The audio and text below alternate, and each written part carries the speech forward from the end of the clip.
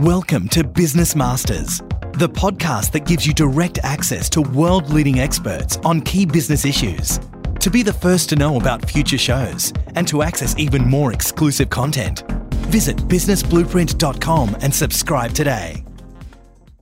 Hello, it's Dale Beaumont, founder of Business Blueprint, and welcome to another Business Masters podcast. Today I'm talking with one of Australia's most successful entrepreneurs, Creel Price. Over the last 2 decades, Creel has built several successful businesses, one of which was sold for over $100 million. More recently, he's become a published author with the release of his new book, The One Thing to Win at the Game of Business. And our topic for this conversation is how to make smarter and better business decisions. Welcome, Creel. Hi, Dale. Good to be with you. So take us, before we get into the interview, tell us a bit about how you got started as an entrepreneur. Where did it all begin for you? Well, I guess it probably really started when I was at the age of 11. I started my first business, a strawberry business, back on the family farm, and ended up being quite successful. So I got a bit of a knack for business, and was encouraged by my parents to start up another 7 little micro businesses before I left school. Then I had another 2 at university, and that's pretty much how I got the knack of being an entrepreneur. So you started your main company when you were 25 with just $5,000, and you grew it into a multi-million-dollar business. How did you get that business off the ground with such little startup capital? Yeah, I think well, first of all, there was 2 of us that started. Trevor Folsom and I, we each threw $5,000 in each, so we had the grand total of $10,000. And it wasn't an easy thing. I think most of our startup budget went on the rent deposit for an office in the city and a photocopier. So really the only way that we were able to get by was being very tight on our expenses, as you can imagine. And then we did quite a lot of contra deals, essentially bartering. How could we give some of our marketing services in return for other goods that we needed to get the company off the ground? So that sort of worked quite well. And then I guess the other thing that we probably cottoned on to, just by mistake in some ways, was making sure that we sold products where we got the money up front before we had to deliver on it. So rather than having to wait 30 or 60 days before someone paid you, we made sure that the products we were selling were cash flow positive. And you grew that company very successfully over the next 10 years. What were some of the, say, key 3 things, perhaps, that helped that company to turn over millions of dollars every year? Well, yeah, okay. So there's 3 things. Wow. So I'd first of all say innovation was pretty important to our business. We always made sure that we not only were ahead of the competition, we were trying to forge new industries and new markets. And through innovation, I guess we did lots of experimentation. So that would be the first thing. The second thing would be our staff culture. Because we didn't have a big budget when we started, we spent a lot of time and energy in building a very values-led culture and making sure that we employed the right people. We invested into those people, and we rewarded them for the work they put in. So I think that was absolutely fundamental to achieving the fast growth that we did. And then I guess the last thing would be maybe that we were prepared to fail. And I think there's a lot of people out there that just aren't prepared to fail. And it's not only being prepared to fail, I think it's about what you learn from failure, and then you don't let it get you down too much. You just keep going, because unfortunately that's a natural part of being in business.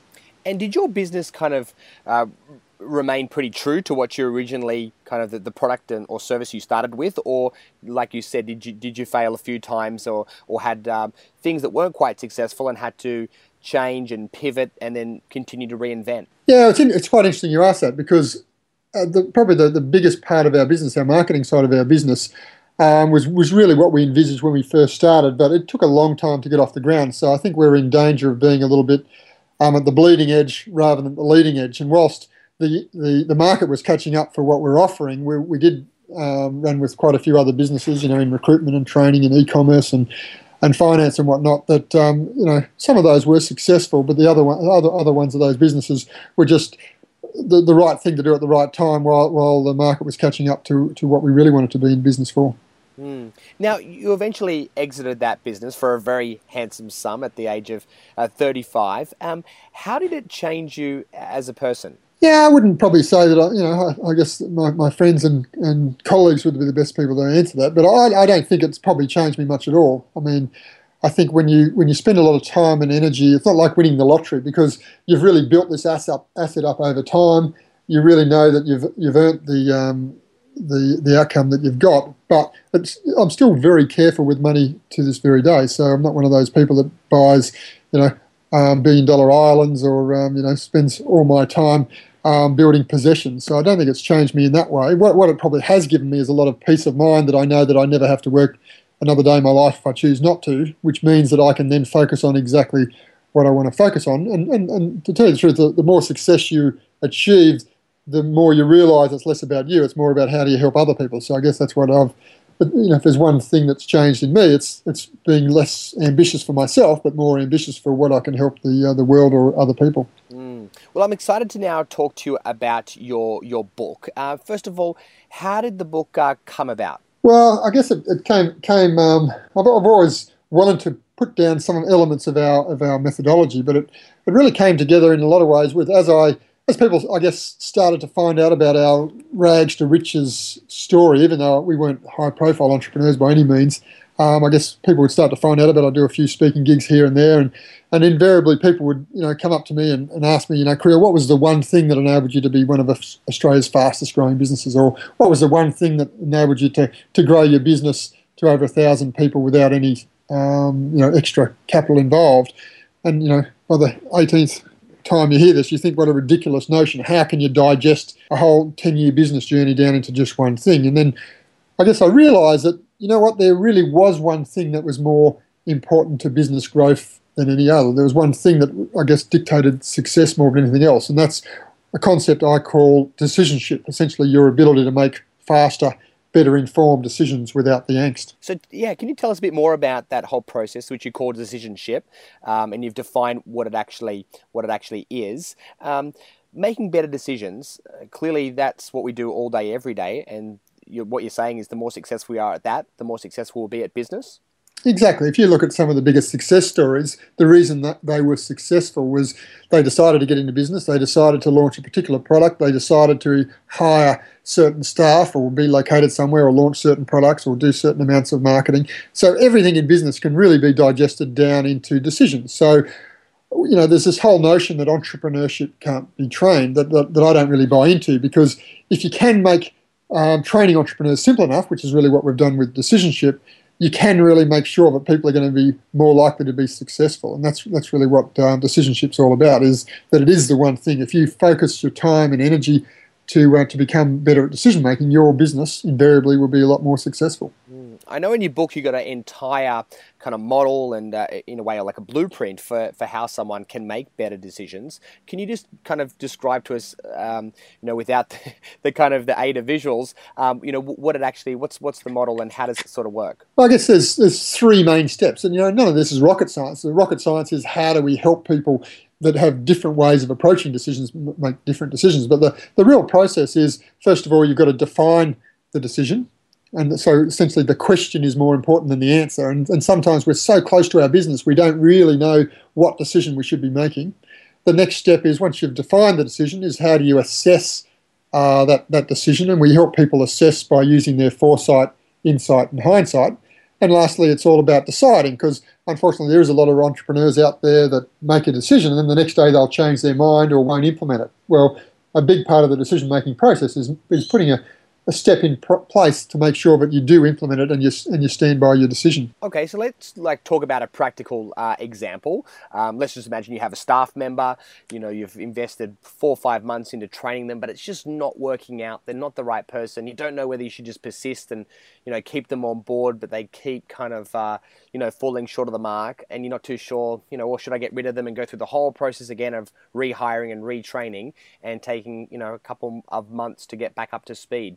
What in your model, what would be going through your head as far as how you'd assess and how you'd make that decision of which way to jump? Yeah, well, I think with any sort of staff decisions, I'd be inclined to decide sooner than later. It's a little bit like a disease. It can really infect not only that person if you keep them on for too long, you're doing the wrong thing by them if they're in the wrong job, but also it can really pervade the rest of your company culture if you're not careful. So a quick decision is pretty important, but at the same time, I think it's important to think about what the impact is right now. As you're saying, it does take a lot of time to get someone up to speed, or they might be just around the corner going to turn around and be an amazing employee. And we've had plenty of stories of employees that initially didn't seem amazing, but that would go on to make a big impact on our business. And then the second thing would probably that whole thing about foresight.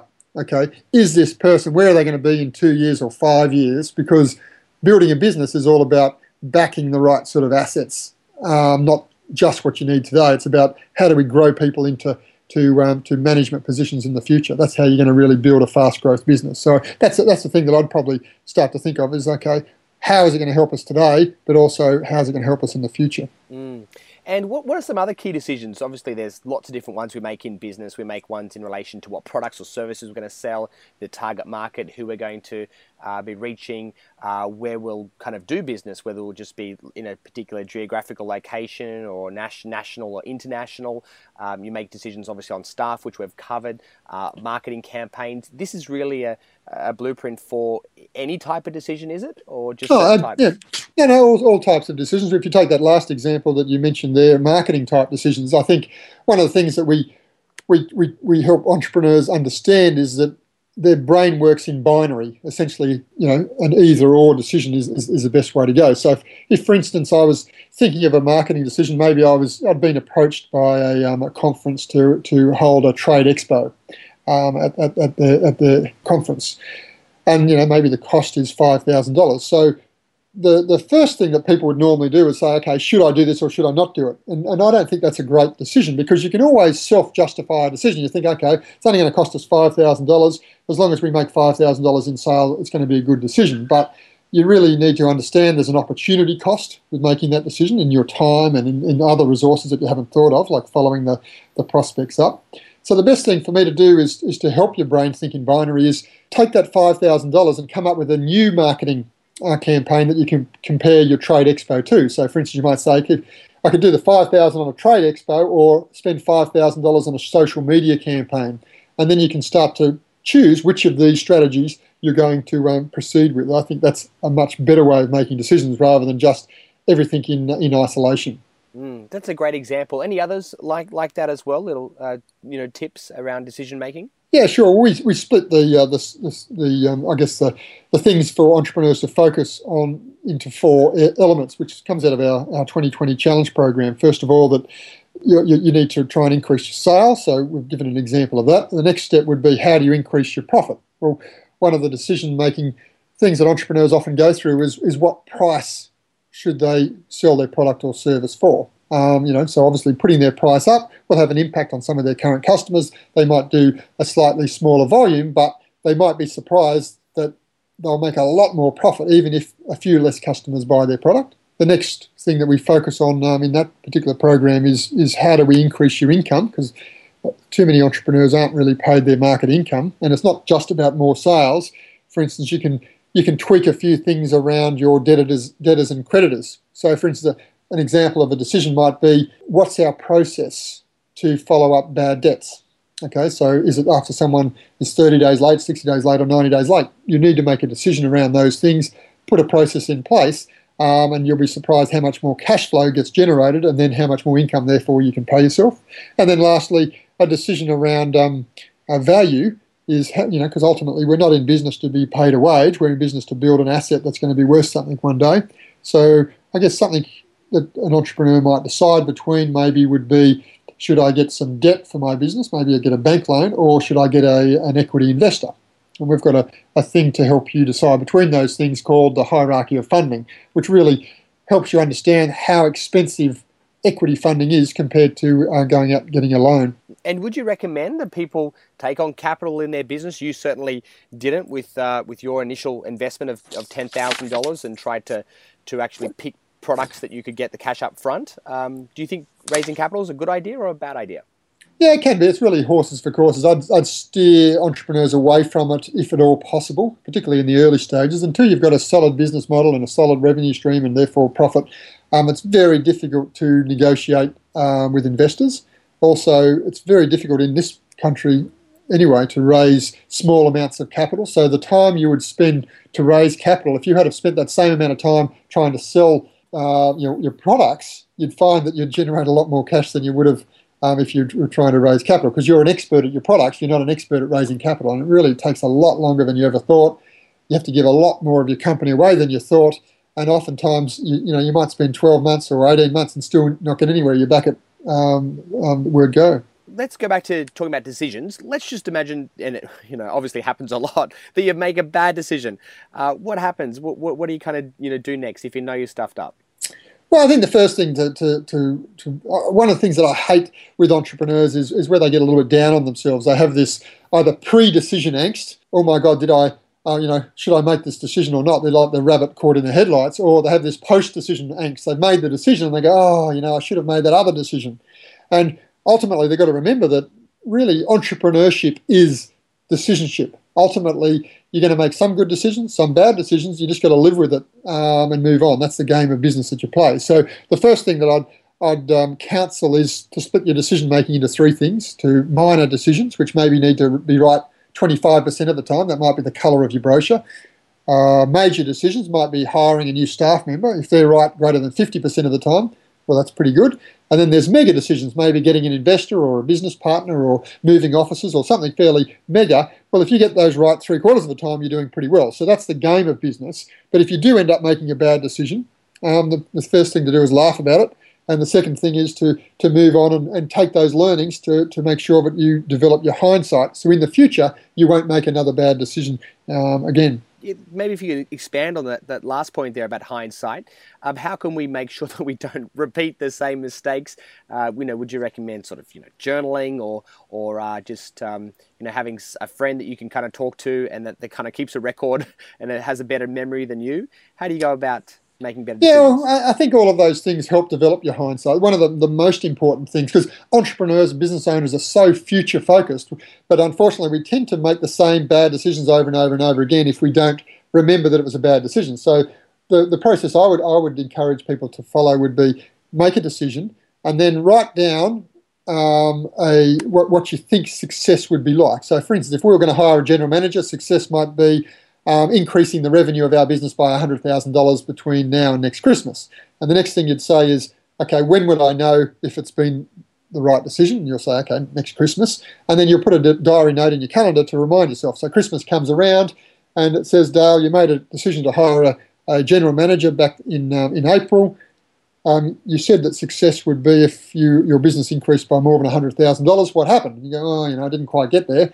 And then you need to ask yourself, okay, what are the three things that you've learned from that? The first thing would be, okay, it takes people a lot longer to get up to speed than you ever thought, that the entrepreneur is a lot harder to replace than you ever thought, and maybe the third thing would be don't hire someone that you should go further afield in the marketplace. So a process to do that is we've developed a thing called the decision bank, where you can actually literally log your decisions in the decision bank, and our calendar sends an email to you to remind you, which slowly over time builds your own hindsight.